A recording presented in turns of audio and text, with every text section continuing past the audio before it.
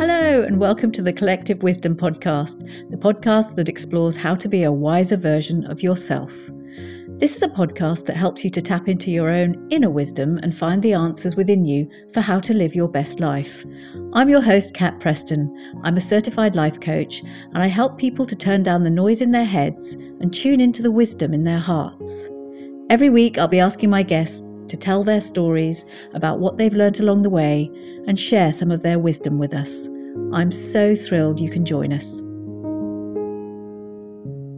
Hey there, my wise friends, and a warm welcome to another episode of Collective Wisdom. I received a really lovely email from my friend Adana on a queasy yesterday. She has her own episode. You might want to take a listen. But she shared a quote from the poet Mary Oliver that really resonated. Joy is not made to be a crumb. And I discovered when I came to look it up, a tiny prose poem called Don't Hesitate, which contains such a poignant message for a time when the world feels so broken that I wanted to share it with you. Don't Hesitate by Mary Oliver. If you suddenly and unexpectedly feel joy, don't hesitate. Give in to it. There are plenty of lives and whole towns destroyed or about to be. We're not wise and not very often kind, and much can never be redeemed. Still, life has some possibility left. Perhaps this is its way of fighting back, that sometimes something happens better than all the riches or power in the world. It could be anything. Be very likely you notice it in the instant when love begins. Anyway, that's often the case. Anyway, whatever it is, don't be afraid of its plenty. Joy is not made to be a crumb. I'm so grateful to Adana, and I know she's running some workshops with Invicta writers. If you're interested in exploring what brings you joy, you can go and check it out at invictawriters.com. And that brings me on to my guest this week, Evelyne Brink, who is also a writer and a singer, and who now uses everything she's learned on her incredible journey through life to help others access the performer inside of them and have a greater impact. Evelyne has an infectious energy that tells me she's very good at accessing joy. She shares a lot of wisdom, but her final message that we come from love, we go back to love, and we are love. And in fact, that humans are the only species to generate love. How cool is that? Really seems to be on the cards for today. And what Mary Oliver was saying is that if we take a moment to notice it, that moment when love begins is always a moment of pure joy. Certainly my time spent with Evelyne sharing stories brought me a lot of joy, and I hope you'll find the same.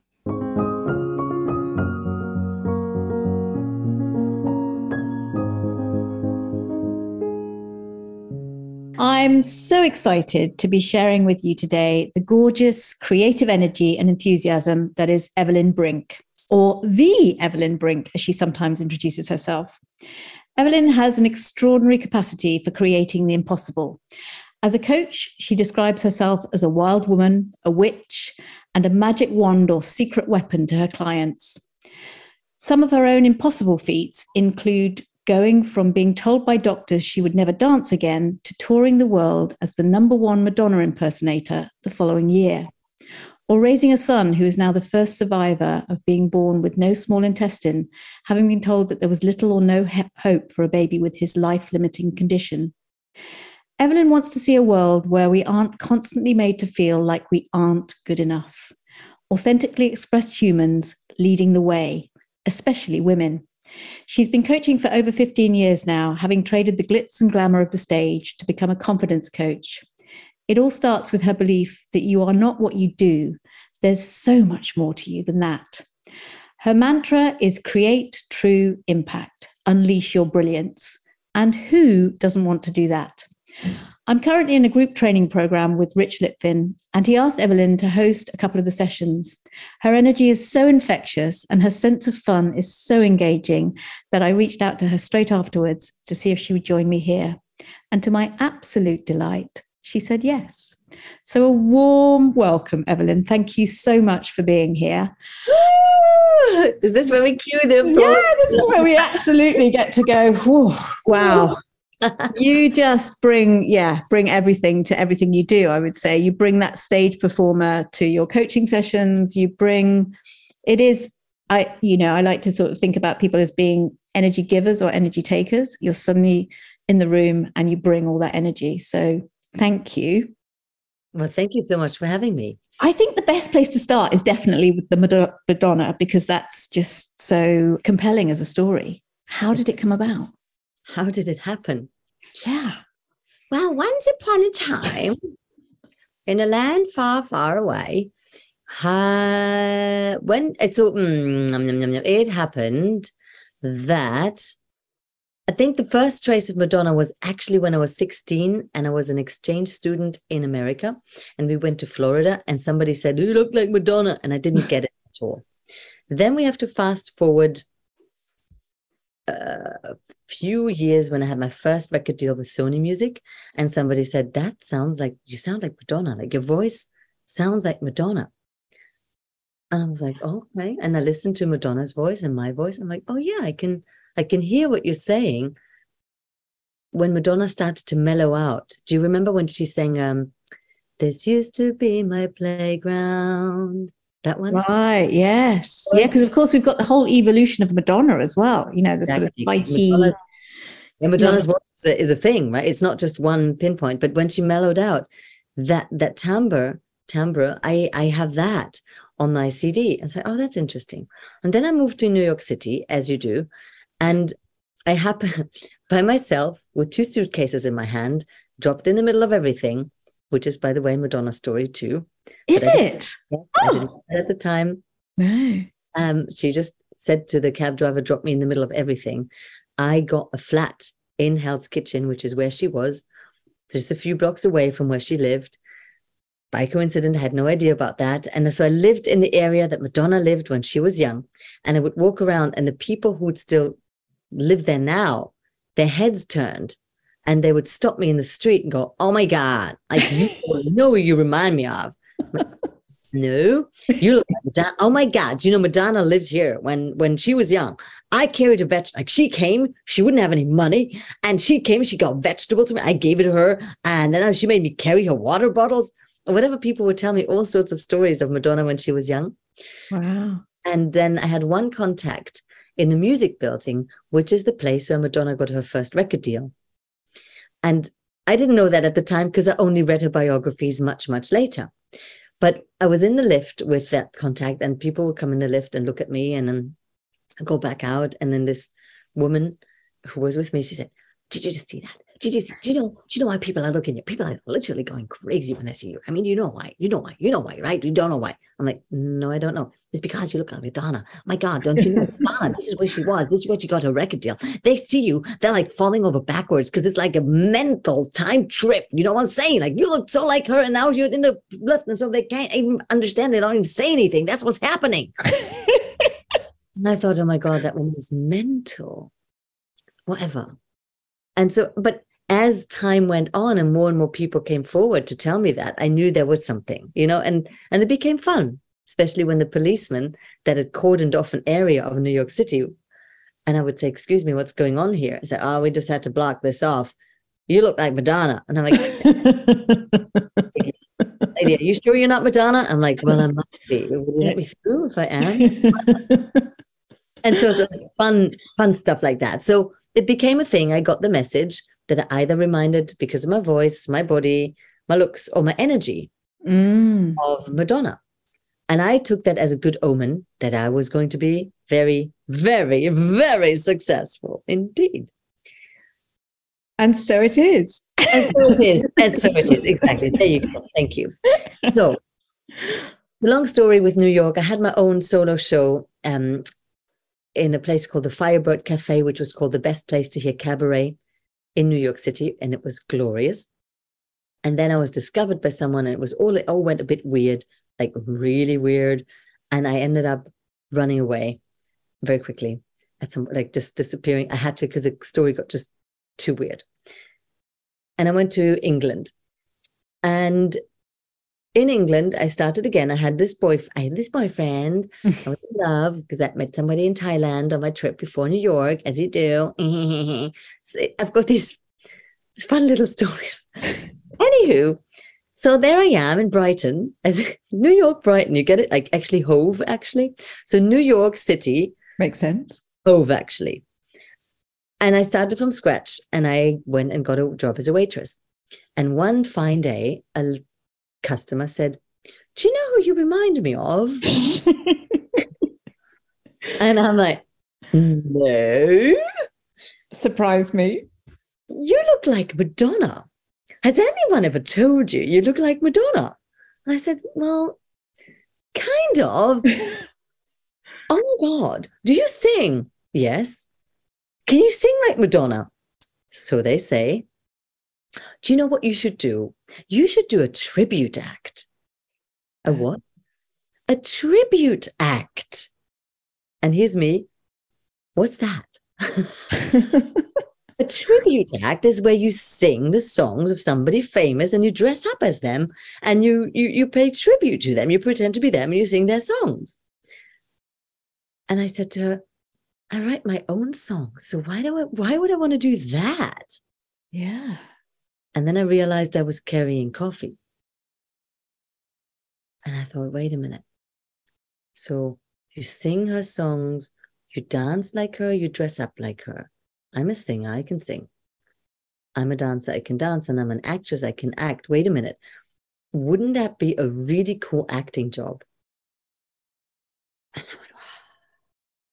And so I had this epiphany moment that I could make much better money acting with the acting role of Madonna than, of course, being a waitress. But that also got me over this ego hump and the pride, because I'm a singer-songwriter in my own right. I had my own one-woman show in a prestigious cabaret place. This is where the Broadway performers go and do their solo shows. I had a solo show. Wow. I do quality entertainment. So the idea of cheaply imitating someone famous because you didn't quite make it is appalling. But when I saw it as an acting opportunity, I thought, ooh, interesting. Surely better to act if you're acting, rather than to have to act the girl next door or the desperate maiden that needs to be rescued by yet another handsome prince. Could we maybe act the most powerful woman in pop history? Yes, we could. Yes. Yeah. Because apparently I look like her. Yeah. So I thought that's an interesting idea. And then the next thing would happen, right? The next thing what happened is I didn't know how to go about it. Where do I start? Where do you start? Excuse me, I'm like a major pop star in disguise. Where do I go from here? And what happened was that is it called the Stage magazine or something, that whatever it's called in England? I forgot. I think it's called the Stage in England and something else in New York. Anyway, there was a little ad in it that said, looking for tribute acts, apply here. And so I mustered all my courage and I phoned them up and left a voicemail and said, hello, my name's Evelyne, and I would like to audition for you as Madonna. And then they called me back and said, yes, we'd like to see you, please. And so I got my first ever audition in London. Woo! Wow. And then I didn't pee my pants, but I felt like I should. And I took my song from Sony Music and sang that. Because I couldn't sing a Madonna song, because let's face it, I am not Madonna, and I do actually know that. So in your head, to go to an audition in London town from Brighton, I'm a girl from Germany, to go to London and go, I think I could be Madonna. That's just a big fat no for me. So I took my song from Sony Music, I sang that, and I thought, if I'm that much like Madonna, surely they'll recognize it and we'll take it from there. Yeah. And so they did. They thought it really totally sounded like Madonna, and they practically begged me to be their Madonna impersonator. They bought me my first costumes. They paid for the photo shoots, and they put it all together. And they hired everybody in their neighbor to be a tribute of something. When I saw the other acts, my heart did sink a bit, because it was all very, how do I say it without being totally disrespectful? Amateur? Yeah. Yeah. Yeah, it was that. And so I thought, oh, maybe I'm not that much like Madonna, but I kind of slipped in there because they kind of literally, if somebody dropped out of the ABBA tribute because they couldn't get them, we went on the street and got a random person on the street for the photo shoot, put a wig on them, go be ABBA. So you can be whatever you want to be. if you really believe in yourself, Kat, Yeah, and on. And it was proven on that day. I didn't have that many high hopes, let's put it that way. But they also paid for a choreographer to work on choreography. And they booked me my first gig in Purley, in a diner, in an American diner. And so I did that show, which is the weirdest experience ever, to pretend to be someone you're not, knowing you're not that person, and hoping you get away with pretending that it's this game. Anyway, it went well and people loved the show. And they were totally blown away. They loved it. They said, we're going to get you so many gigs. You're amazing. You're awesome. They got 3 gigs or something. I don't know. Anyway, then I didn't hear from them again. And it was really strange, because am I now really good at impersonating this queen of pop? Or am I this cheap act that they said was good, but she's actually so bad that we're just going to let her believe she's good and just gently step away? Well, she's like, you're so awesome. Bye. Or what's going on, and how would I ever know? Mm. Eventually, I phoned them up and I didn't get any response because the phone line was dead. And months later, I found out they went bust. And that's why, and they were so embarrassed that they let us know. So I was free, but I decided in that moment that I wasn't married to that agency. And so then I thought, well, what if I set up on my own? And then I thought, what would be a good domain name if you were a Madonna tribute act? And I thought, well, probably the one you can't have, which is madonnatribute.com, but let's see. And then that was free, Cat. A sign. That was available. That was a sign, clearly. So I booked that and I became madonnatribute.com. And then I approached agents. It's this long freaking story, but it's really cringy, because it takes a long time to get good at anything, let alone being the queen of pop. You know, it's not just something you master in a day, people. Although I'd love to sell you on the idea that I did, but I did not. The bit about it, and I can well believe that you would be an amazing Madonna, and I would love to have seen you perform. The bit about it that really intrigued me was when you said, actually, the hardest thing was then, once you built up this sort of national following as the Madonna act, was to step out on stage as yourself. Yeah. So at what point do you go, I'm going to try it? At the point I get bored. Right. Okay. So to be clear for your listeners who haven't been there when we talked about this in more detail, when my Madonna career really took off was when I dared to not try to be Madonna, but so this was me doing Madonna, but I dared to let my inner pop star, my inner stage whore, my inner out with a Madonna costume on. Bingo. And when I did that, people were like, oh my God, you're so like Madonna. This is unreal. But to do that was a huge act of courage, because how dare you betray your audience and step out of wanting to be Madonna and step into being Evelyne in Madonna costume. They paid for Madonna. They didn't pay for Evelyne. In fact, nobody pays for Evelyne. Music didn't sell, remember? So you're here to do Madonna, because with her songs, you sell and people love you. With your songs, not so much. So you do her. And this is the problem as being a tribute. And I'm sure this is translatable to other professions where you are. When a thing works for you and you start believing that that thing is better than you, right? In the tribute industry, and I've had these competitions with other people in Paris. You have to imagine there's Elvis, there's Michael Jackson, there's Britney, there's me, Madge, and there's Celine Dion, there's everybody ish. And we look into the mirror to look at, can I still see me? Or can I see Madonna? Or can I see Britney? Can I see? And the problem is, if you see me, it's wrong. Like, how weird is that? But that's what tributes are obsessed with. We want to be as little ourselves as possible and as much the celebrity. And what you're saying is some of the most powerful tribute acts are probably where you actually put as much of your essence into the act as possible. And I cannot speak for other acts, but I can say for myself, when I dropped the idea of being Madonna, because I'm not Madonna, let Evelyne have her star life, what I'd always been craving for. I love the adoration. I love this being so big. I love owning the freaking world. As Madonna, I could allow myself to step on a stage and assume that you are my bitch. Can I say this word on your podcast? You can. It's my podcast and it's allowed.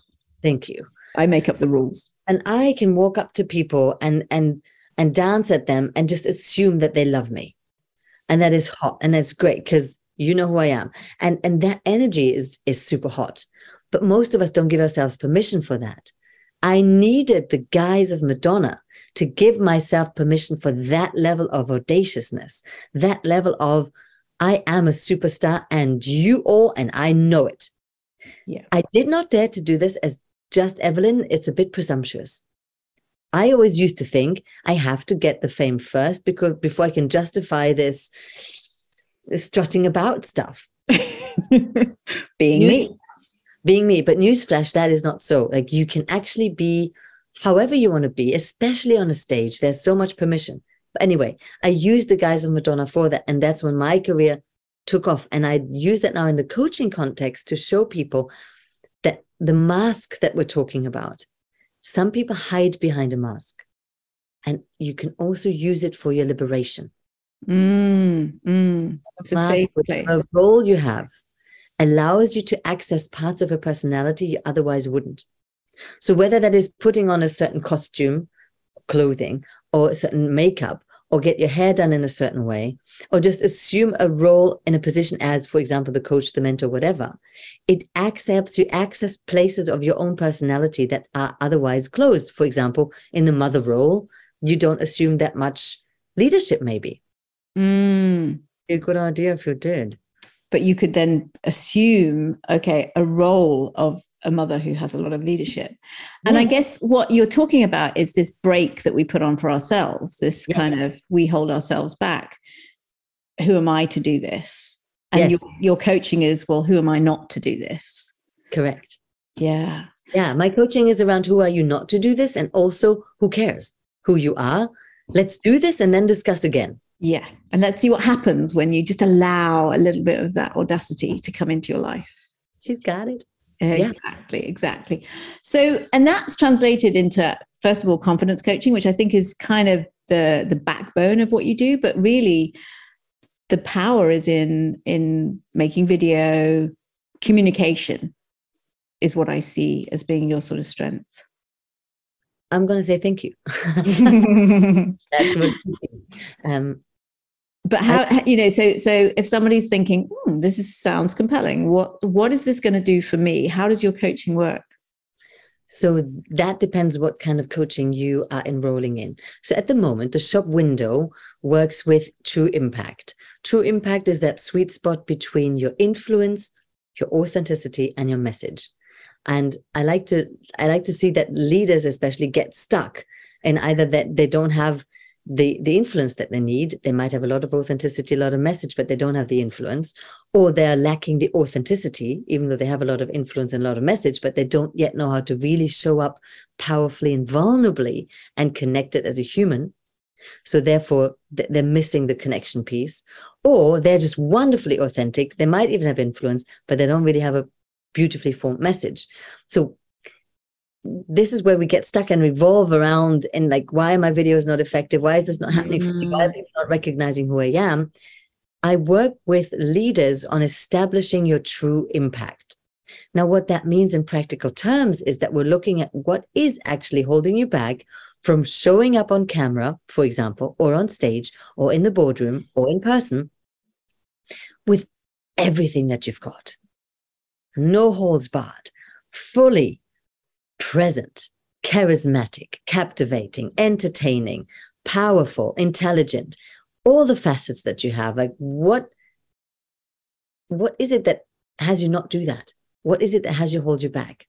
And then, of course, I'm not that interested in what holds you back. I am interested in how can we be free with that? And that's what I'm very successful at, unleashing my clients, becoming these, how do you want to call it? Upgraded, elevated, evolved versions of themselves, where it's almost like we travel on the timeline for 10 years, go into and this is me in my successful mode where I don't give a fuck about your opinion anymore. And I'm absolutely, utterly brilliant what I do.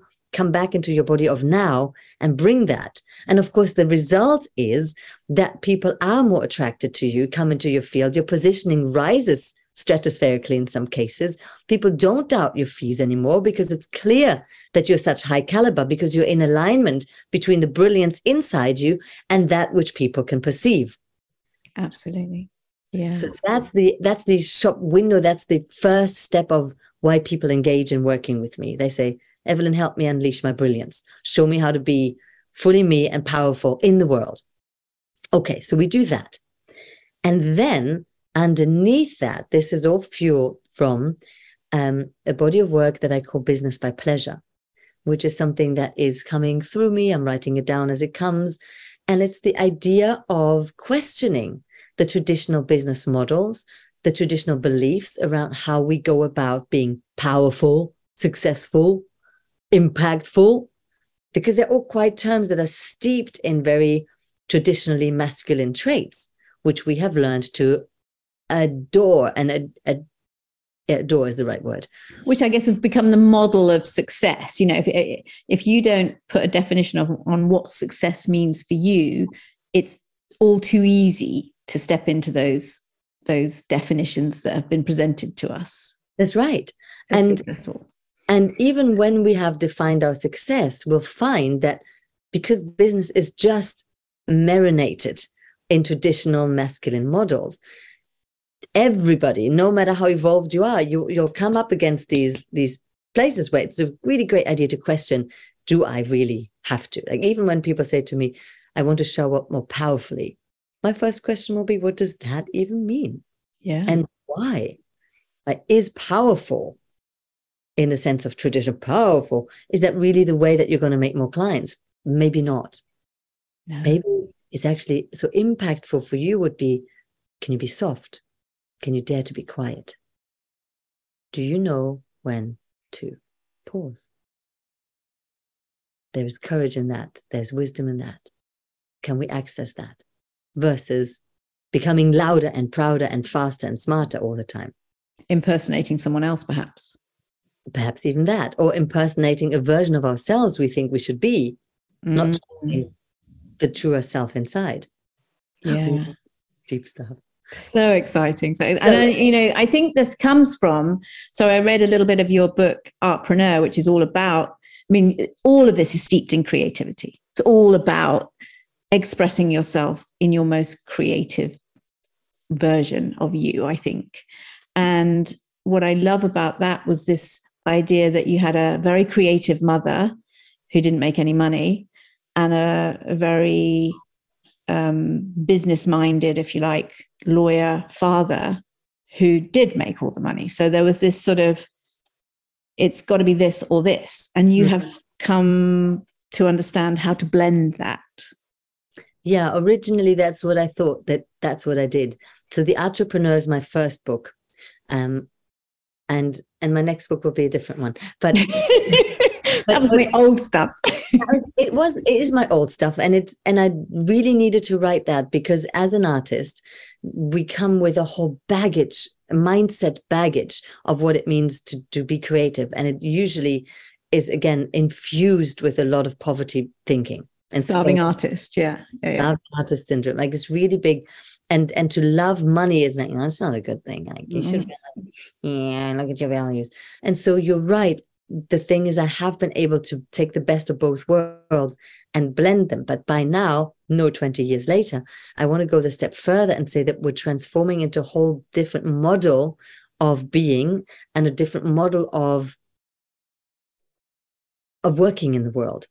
And so that's the business by pleasure philosophy. It's the idea is that we fuel from pleasure, and that the feminine is very, very powerful. That the creative is not just for creatives. You don't have to be a creative to be creative, innit? But it's every human being is innately creative. Didn't Picasso say that? They just forget. Yeah. All creative. So what are we creating with the canvas of our lives? And then how are we creating? Is there a way for us to create with less efforting and more ease? Is there a way for us to create with less having to and more because I want to? And is there a way to integrate our whole being, and that includes our sensual aspects? I love the word pleasure because it's so sensual. Mm.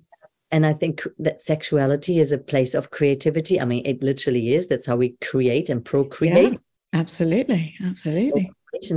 So can we go there? Can you bring all of that rawness, that wild, those energies, those core energies into our beings and see what wants to come from there? So my terminology of creativity has expanded a big time.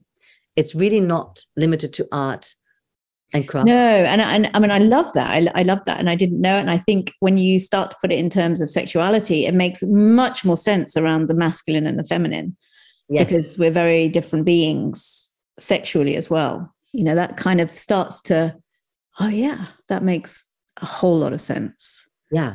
And nowadays we have to frame it a little bit because the conversation is evolving into the gender neutral, transgender, that personally I'm catching up on as well, because I identify just being much more fluid around. Yeah. And I know I'm somebody who identifies as female, and I understand some people do not. And that this fluid gender discussion is important. And when I use the term masculine and feminine, they don't mean man or woman. They're not gender. They are a summary of a concept of characteristics. It's an abbreviation for what is. So masculine would be traditional, linear, goal-oriented, task-oriented, action-oriented, penetrative, they're going for it, and the feminine is the wild, unpredictable, creative, receptive, nurturing qualities. Which is so funny because that straight away takes me to yin and yang. Correct. I spent a lot of time in Asia. And that isn't really, I mean, we put gender onto it, you know, the light and the dark and the masculine and feminine, but actually yin and yang was just about, we have a little bit of all of that in all of us to make us whole. Yeah. Correct. I've started to use more yin and yang language to get out of the, wait a minute, I'm gender fluid. How does that mean? And which is a really important conversation. And I'm still following, I'm still growing, I'm still learning. So forgive me if I'm not on trend, but that's why yin and yang could be an easier or more helpful terminology. And the other piece that's interesting there is there are some qualities where we get hung up on, for example, strength and power and fierceness seem traditional. Oh, that must be masculine. So the feminine then often goes and dissolves into this like a pattern wearing floral dress.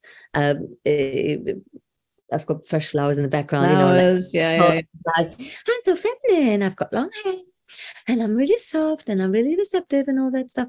The feminine is actually also incredibly fierce, because a mama bear will rip you to shreds if you approach her young. So the mama goose and any other mama that you get too close to, we are fierce, we're powerful. That's not stepping into our masculine. That is pure, fierce, freaking mama bear feminine. So I don't know that the yin includes that piece, but I like to poke at everything a little bit. And sometimes we just need to create our own version because that is us, isn't it? But I think what I respond to with yin and yang is how it's kind of an ancient observation, as opposed to, I think we're all very good at saying, I just came up with this yesterday. And when we go back into sort of, meditation, that's been with us for millennia, yin and yang.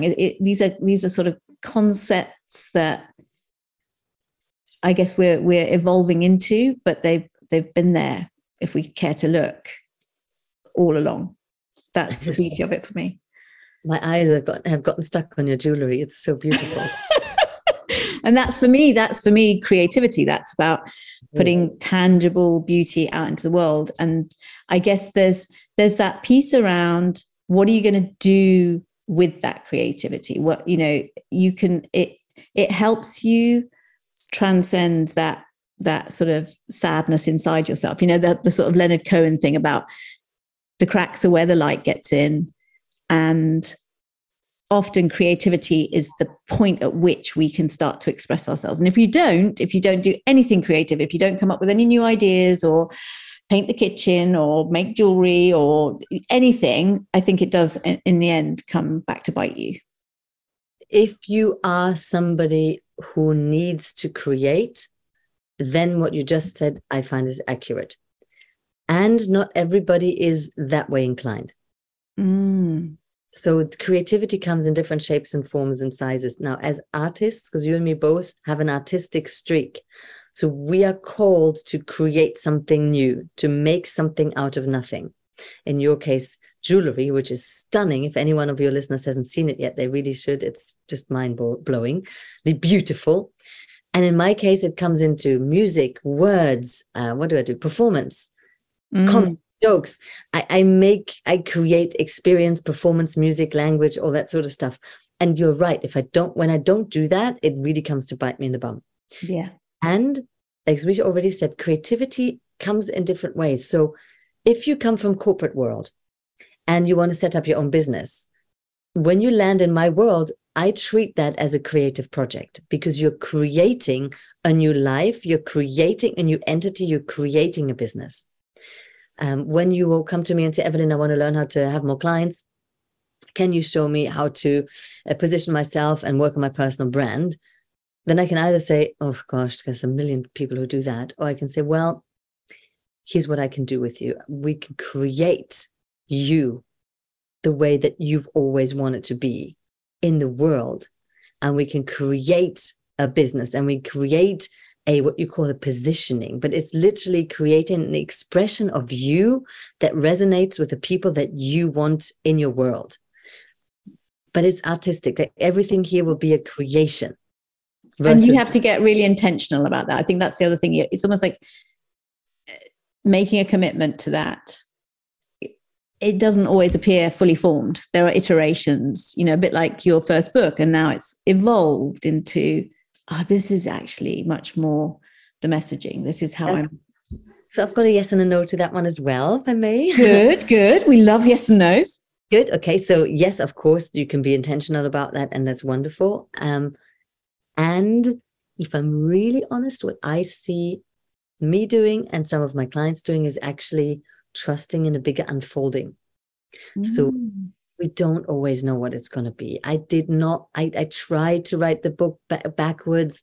I did a little bit, but at some point, because I got stuck so many times, sometimes you just got to sit down and just start writing whatever nonsense comes out of you until you get an idea that you can then fully form.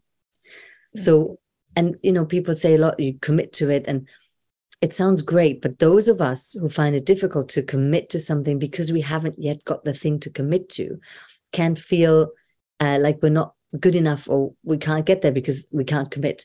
And I wanted to say to those people, don't worry about it so much. Don't sweat this, because actually it can go the other way around too. You can also open up to a bigger wisdom. Fantastic. You can trust a bigger unfolding to come through you. You can simply throw out the prayer to be used by source, or however, which source? Brown sauce, red sauce, mayonnaise. I mean, take one that's sauce, Yeah, take the one that doesn't stain too much, because otherwise it's just hard work. Do you know what I mean? Absolutely. And this is music to my ears, because one of the things that came out of the session that you did as part of Rich Litvin's program was something that appeals to me is seeing people, especially as a jewelry designer, in a sort of multifaceted way, that we all have so much more to us than just the straight, here's what you see, and that often we don't get a chance because of the way society is constructed. You go and be a dentist or a doctor or a lawyer, or you don't get a chance to really express all of that multifaceted aspect of your personality, of your psyche, of who you are. And it's when you start to put those pieces together and they make sense even together. That's when you start to feel, that's when I feel like, oh, there's a whole me being expressed now by expressing these little elements of me, by moving from one thing to another, even though there's a narrative in my head that says, oh, it's so fickle and you haven't stuck with anything. And those are my people. Those are the people I love working with. We talked about diamond people. I like to say that I work with diamond people because I discovered that those of us who are multifaceted often struggle with being understood in the world. Because when we show too much of ourselves, people were like, okay, that's cool. And I don't know what to do with that. Or if you're in a business, for example, coaching, And you go, I'm a coach, but I'm also a comedian and a singer-songwriter and like Europe's #1 Madonna impersonator and an author and a speaker and a mom and a brilliant person and a jewelry designer. And what then is like, okay, cool. So you must be a jack of all trades, master of none. And people are turned off or they walk away. And we're always encouraged to niche ourselves, be specific, be that one thing, be the go-to person. And then that's where our trouble begins, because the creatives amongst us with all these brilliant many ideas and many facets then go, seriously? Oh, the one thing I am, I guess, is anxious. Other than that, not sure. Something around empowerment, maybe. Transformation. I help people change their lives. Yay, come to me if you want to change your life. Anyone want to change their life? Not really. Really, thanks. Okay, bye. So I coined the term of the multifaceted diamond person. The diamond person, because a diamond has many, many facets and the light shines on one at a time or more at a time, but you don't have to show everything at once. It's like when you show one thing, let's say you were a coach, or as I like to say, you coach, because there's no such thing as a coach. What? You were born a coach. You're a bus. You have, how many wheels do you have? How many PS? No, you're a human being and you've learned the skill of coaching for which you charge. Fine, good with me. So let's say you're one of these people who have acquired the masterful skill of coaching and you apply that in the world and you want other people to understand that you're bloody good at it in it.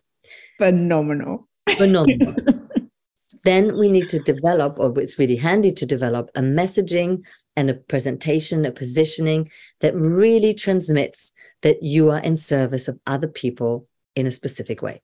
Which is why, for example, in my case, I've created this work around create true impact, unleash your brilliance. You come to me because you want to elevate the way you're showing up in the world. And you know, when you come to someone like me, you come to me, that's what's going to happen here. And there are 1,000 media coaches and 1,000 confidence coaches and 1,000 whatever coaches, but there's only one Evelyne Brink. If you want that kind of magic where you allow yourself to be questioning everything, but with fun, that everybody is on your side, even though you've just taken away their point of view, but they're laughing and loving it. That's one of these quirky things that we can learn. If you want to learn how to present unashamedly your deepest, most powerful message and how to find it in the first place, and then become a person that's daring enough to share it in a way that's even fun and pleasurable, then you probably want to come to me. If you want to know how to quickly and effectively convince somebody to buy from you, that's probably someone else. Exactly. That's not me, right? I say this and then people will do that. No, that's not me. So the point is, if you want to show a specific side of yourself, then we can create a world around that side. Now, for those of us who have more than one side, and that's kind of everyone, we then want to learn to pivot and show the other facets as time goes on, unless you get totally bold and open up in a way that's understandable. And so that's the nuances. As soon as you make one formula, you have to almost take it away, right? I say, show one side at a time. But then as soon as I've finished that sentence, it's like, and now let's show everything. Yeah. But if I start with show everything, people are running away. So everybody has a different path. But my job is to help you find where you stand right now and what it takes for you to do the thing that you actually want to do right now. And then to integrate that with all that you are and allow you to have it all. Right? So I've had clients who are artists and business people and academics, and they have their own business and they want to know how to bring it all together. We don't smush it into one spot, but there is a way to create yourself that allows you to have it all. It's not always having it all at the same time, but it's also not having it all at not the same time. It's finding that dance for you where it becomes really satisfying. Yeah, and that makes total sense. You know, it does sound like for a lot of people, you hang on to an identity for safety, you know, because if you let go of that, then who are you? And what we're doing is really excavating the who are you underneath. I love the way you just said that. Yeah. And I also love that you said that makes sense, because I know that I contradicted myself at least 3 times in the last paragraph. But that's what makes sense. It makes total sense. Yeah. That's what makes sense. And that to me is this elevation, because when we go to the higher level, the contradictions of the lower levels make sense. That's the beauty of it. And some of this is even steeped in highly practical. I mean, some of your tips are, what you do with your Zoom background. They can be things, tangible things that you can really grasp onto in the midst of what can sound a little bit esoteric otherwise. If I love talking, but it's very important to me that my clients walk out transformed, changed, and actually know what to do. And not feel like they know what to do. They actually do things differently. So yes, when it comes to impact work, it goes all the way to the nitty gritty practical things of what lipstick works best. How do I do my hair? Yeah. What do I need for my background? What lights do I use? And there's nothing in my world that's too small a question, because I know, for one, that what can hold a person back from doing a video is literally the color of your nails. Yeah. The fact that you haven't had them done. There has been plenty of times that has been my reason why I can't do the video today. Oh. I have to, Yeah.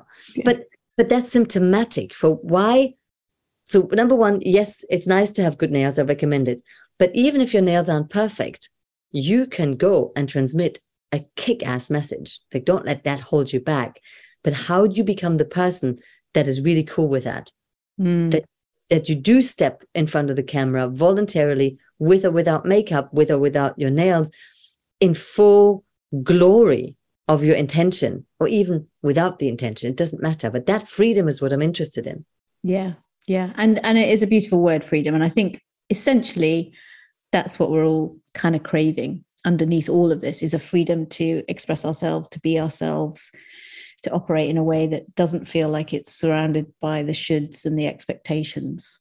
I agree. I think the reason why we want to make money is so we have choices, and that having choices is giving us a sense of freedom. Yeah. The reason why we need to express ourselves is because we want to have lived our life.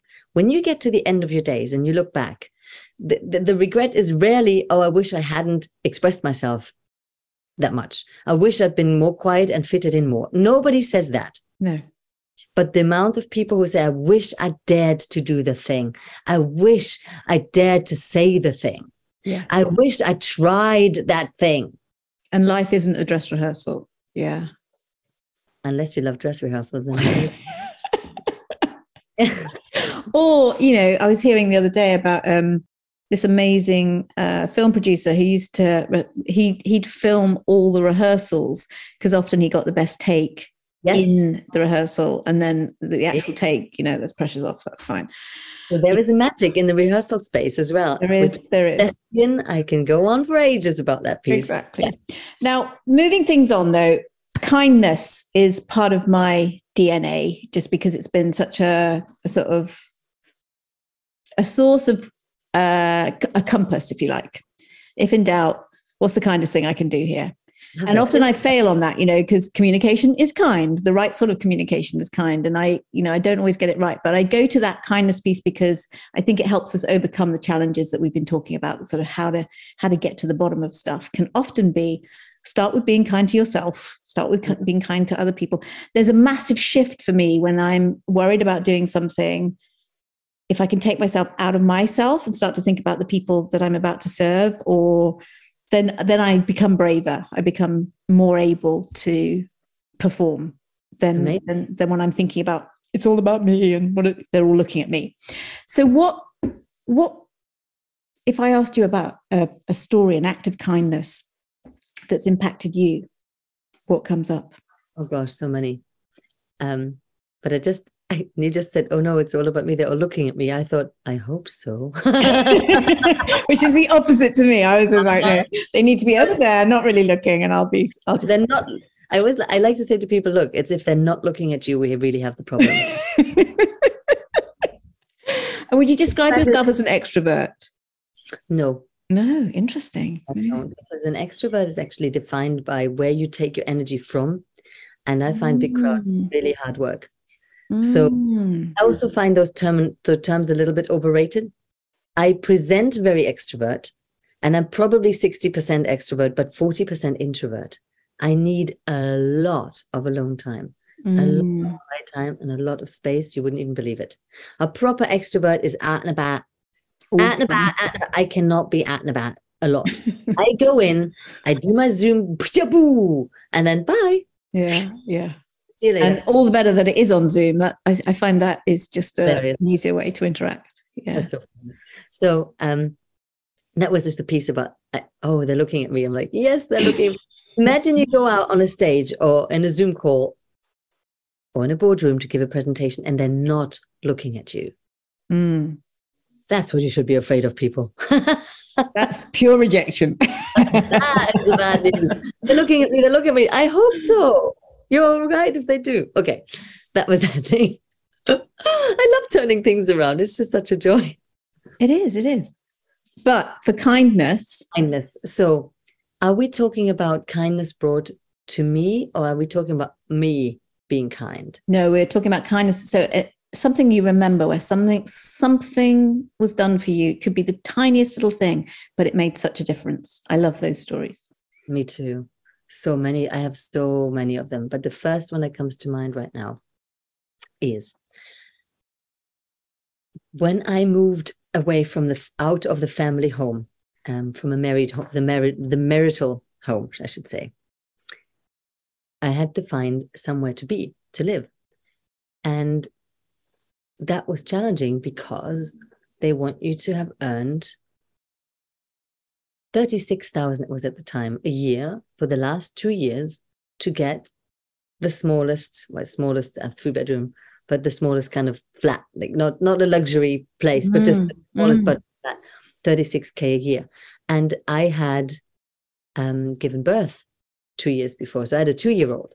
And then I have my son, who, as maybe your listeners know, I used to have said it before, but he's the first survivor of having no small intestine. So he's a complex needs child and requires nursing cares and there's a lot to do with him. Yeah. So excuse me for living, people, but I had at that point not made 36K a year when I was with my daughter and my son. And it's one of these great unfairnesses and inequalities I find, that you would ask a mother to have earned 36K a year when she's in that situation. She's being a mother, yeah, and you don't get paid for being a mother. I don't get paid as a mother, I don't get paid as a carer. And I needed a place, and then they wouldn't give it to me unless I had a guarantor. Now, my dad was happy to guarantee for me, thank goodness, but then they didn't appreciate that because my dad lives in Germany. I had to be a guarantor in this country. We live in England, and I don't have any family here. And I didn't have a plethora of friends that had that kind of that had the income. If you had a guarantor, the guarantor has to have an income over 60K, and they have to sign their name under the dotted line that they'll pay for you if you default.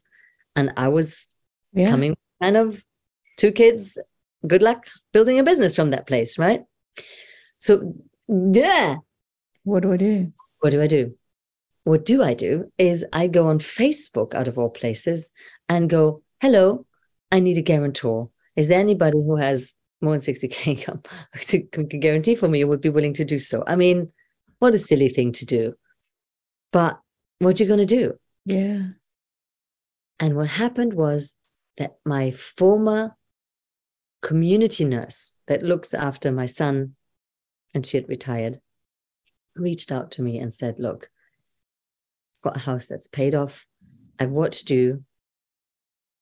I'm happy for you that you're doing this. You need to be doing this. I've been thinking about you, and I will guarantee for you. And I'm like, wow, you would do that for me? And she said, yes, I would. And I know you'll be fine.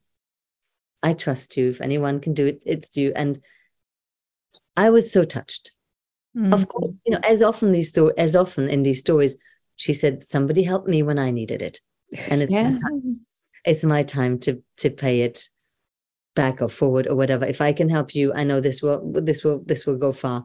And so she signed her name under the dotted line so I could rent a flat. Wow.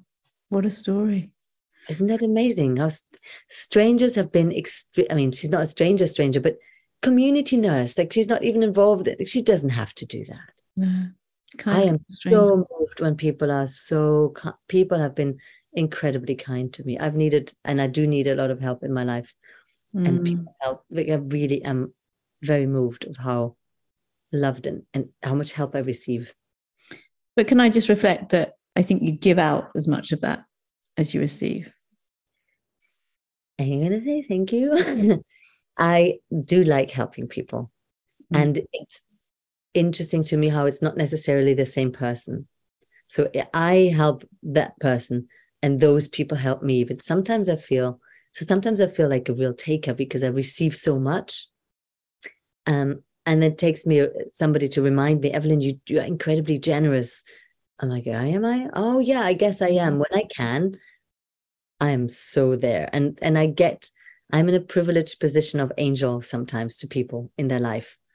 And that's a really beautiful position to be in. So it's true. I do give when I do give.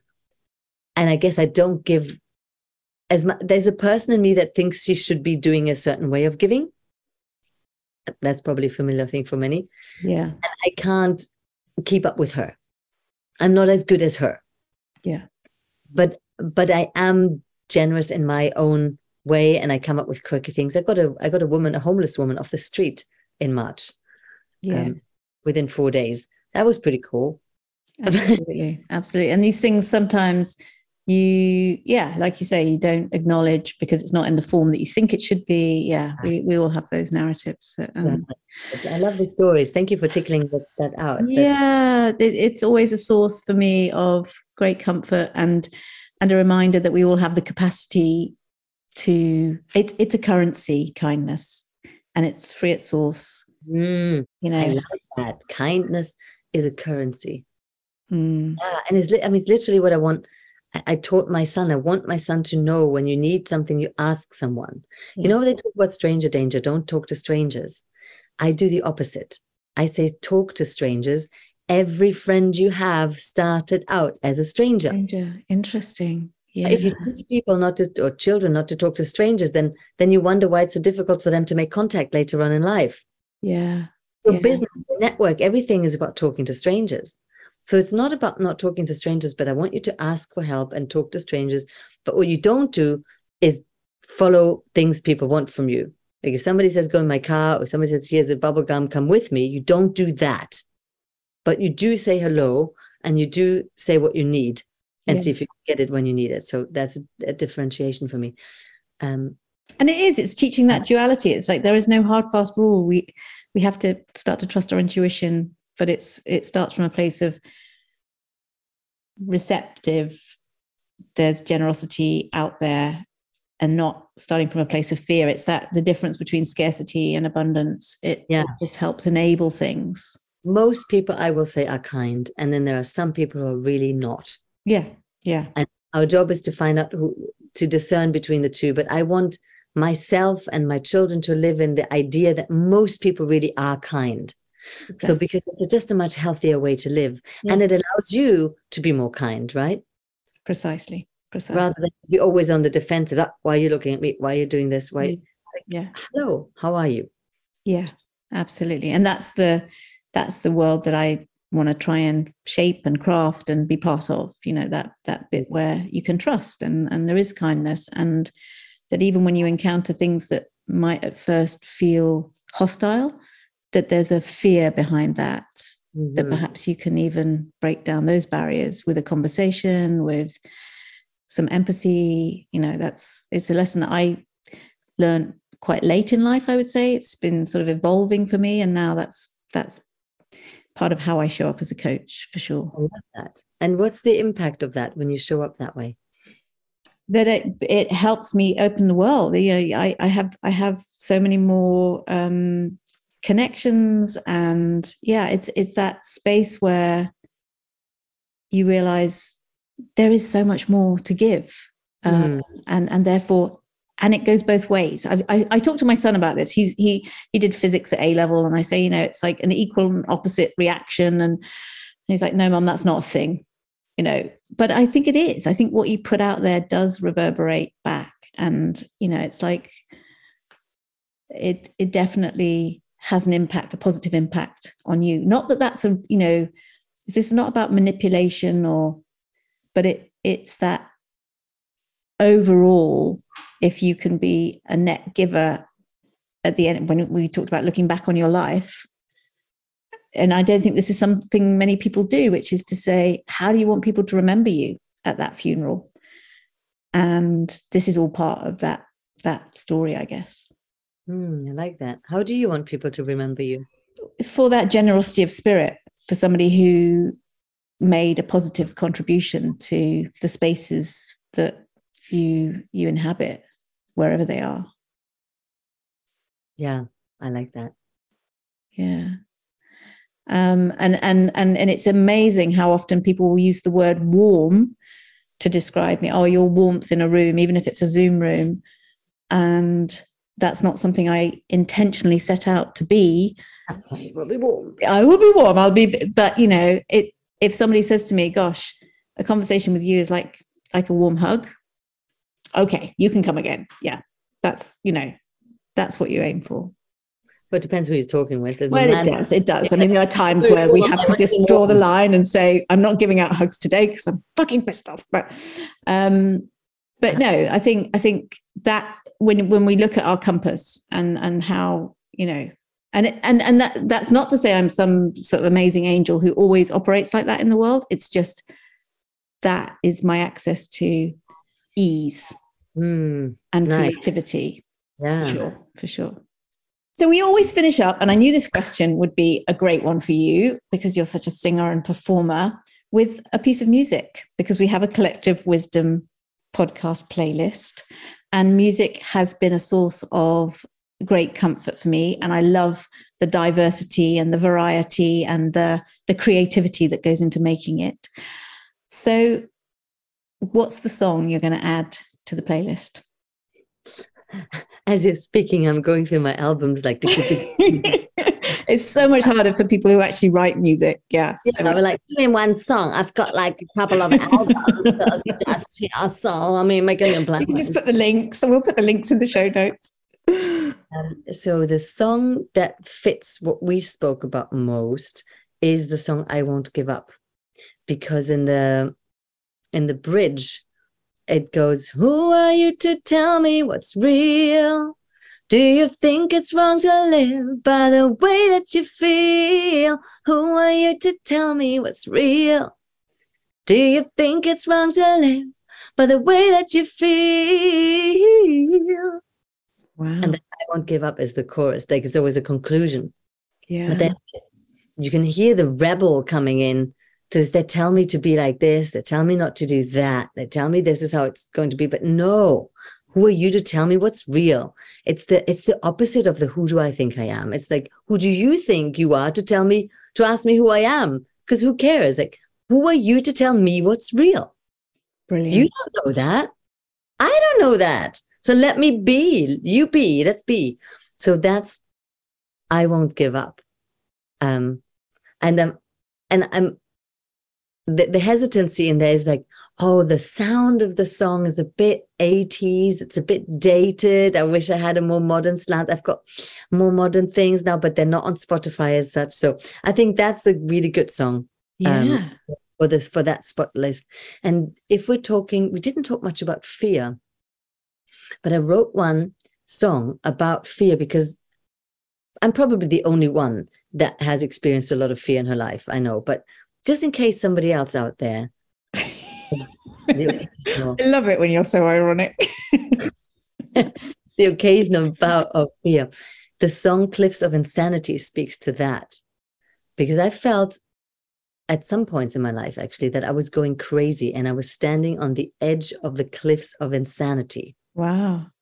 When your thinking takes you into chasms so deep and dark that you don't know whether you're going to live or die, that sort of, Yeah. I'm not dramatic at all, but that's but also that you faced, being told that you have a little baby who's so vulnerable, that's a place of real fear. Now this song has been written way before. Wow. But that was more in my internal quest of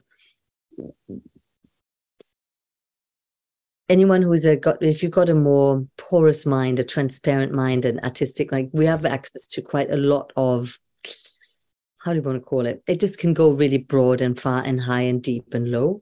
And so when I was in Berlin, I remember questions opened up and chasms opened up in front of me mentally, where I thought, wow, if you go down that way of thinking, I could see why, was it Kant or Kleist, some German philosophers, and I've read their works, and I was very impressed with what they said. And one of them came to the conclusion that he couldn't be alive, and this was during the Nazi regime, because he could not be a stand in this world while this philosophy was going on. So he decided to take his own life.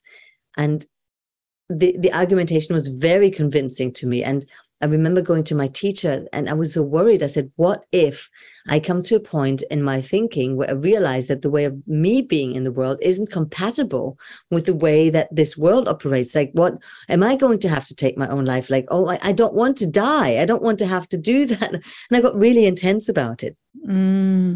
And I was very fortunate to have a wise teacher who said, no, you don't have to do that. And you're not, I think it was Kleist, you're not him. And this is not the same time. And it's wonderful that you can empathize and follow the thought and the stream of thinking. You're in a different time, in a different body, in a different space, and you can make different choices because there's different options. And I went, ooh. But I could see how your thinking can really take you places that become very intense. Yeah. And so can your thinking take you into places that are extremely blissful, which is what I have the honor to do now. I get to reshape people's lives with the quality of their thinking, with the quality of their beingness. But the song Cliffs of Insanity speaks to that space where we're not sure what's going on. And so I have this, there's the line in there, life almost scared me to death. Life almost scared me to death. And then it changes around. First I go, life almost scared me to death. And I say it 4 times. Life almost scared me to death. Then now being so scared of it all. Look at me. Being so scared of it all. Watch me, baby. Being so scared of it all. I feel free, standing tall on the edge of the cliffs of insanity.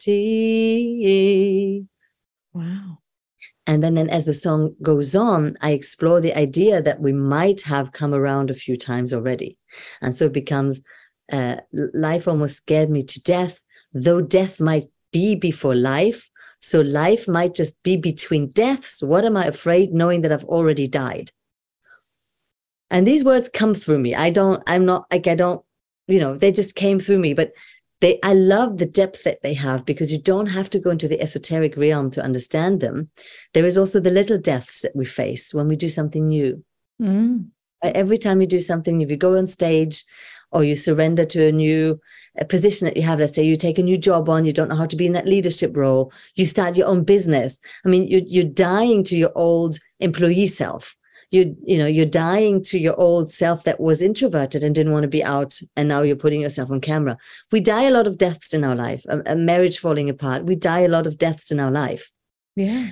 So we get scared of that. We're always scared of losing what we have, of dying to who we think we are, only to find that we get reborn into who we become.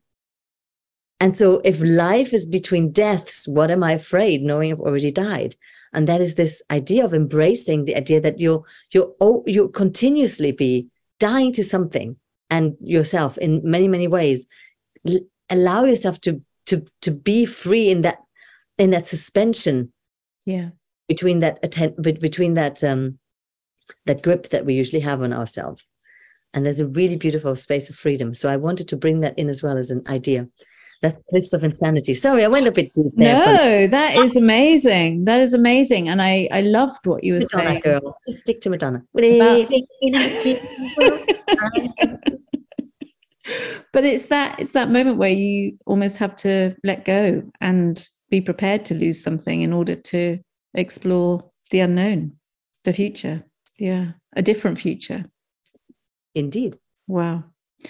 So the podcast is called Collective Wisdom. I always collect a little piece of wisdom, not something that you would advise other people, because I think it's so difficult to say, I would need to tailor my advice to that person. how old they were, what the situation was, but a piece of wisdom that you've carried with you that's perhaps been a source of comfort, a source of help.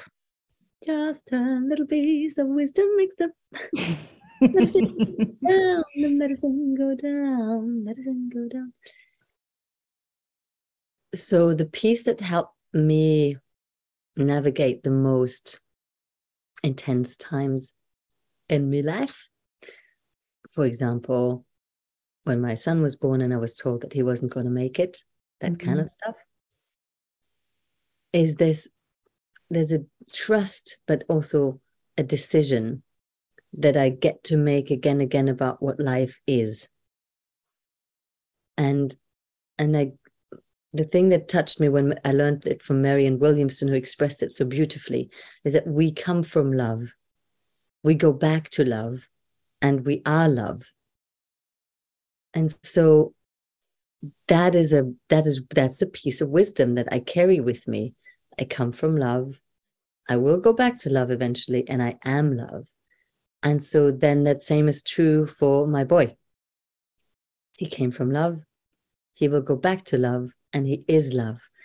And then what's determined is when that happens and how that happens. But I see my role is to bring as much love in between.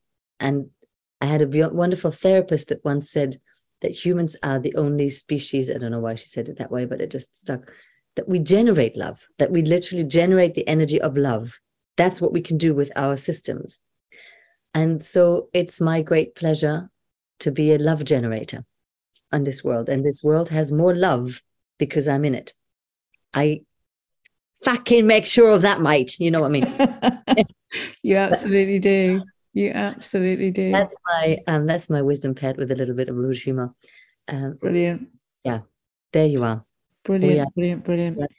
Well, listen, Evelyne, it's been an absolute joy, a pleasure. I knew it would be. It's been entertaining. We've had singing. We haven't had any dancing, but we'll leave that for the next take. Where can anyone who has been listening to this and wants to know more about how they can work with you, find you, where should they look? In my secret cavern, that's the internet. If you go onto www.evelynebrink.com, you will find the entrance to my magical portal. So the important thing here is to know how to spell Evelyne. Yes. Because that is only the initiated will find me, I think, unless Google... Only if it was meant to happen, they'll find you. Yeah, if it's like really meant to happen, you got a sign. But otherwise, just know that there's an E at the end that will also help. EVELYNE Brink as in on the brink, clearly. Yeah. Evelyne with 3 E's, one in the front, one in the middle, and one in the back. EvelyneBrink.com, that's where you find me. And there are really nice things on my website to play with. There's an impact assessment that you might want to take to see where your next level of elevating your impact is. There is a quiz, whether you're more masculine, operating in your masculine or your feminine in business specifically. There is like lots of little things to play with. There's a fantastic TED Talk, which I highly recommend watching. Yeah. Thank you. It's a TED Talk I did the other day. Yeah. It's fantastic and well worth a watch. So yeah, there will be links in the show notes as ever, but if you're just listening to this in the car, just write it down. 3 E's. No, don't take your hands off the steering wheel and write it down. No, I didn't mean that. I just meant take note. 3 E's and Brink. Thank you.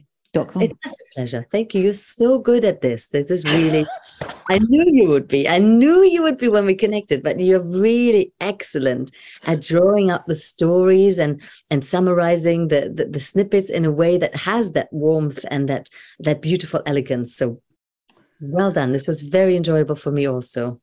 You can come again. That's brilliant. Oh, but no, it's been a pure pleasure. Thank you so much, Evelyne. And I'm indebted to you. We'll speak soon. Thank you. And thank you to all your lovely listeners and viewers for being with us today and sharing this. Lots of love. Thanks very much. Bye for now.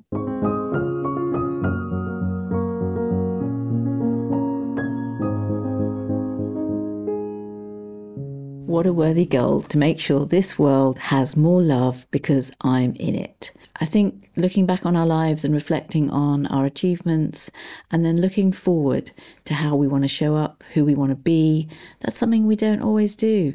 And it can be a very powerful exercise.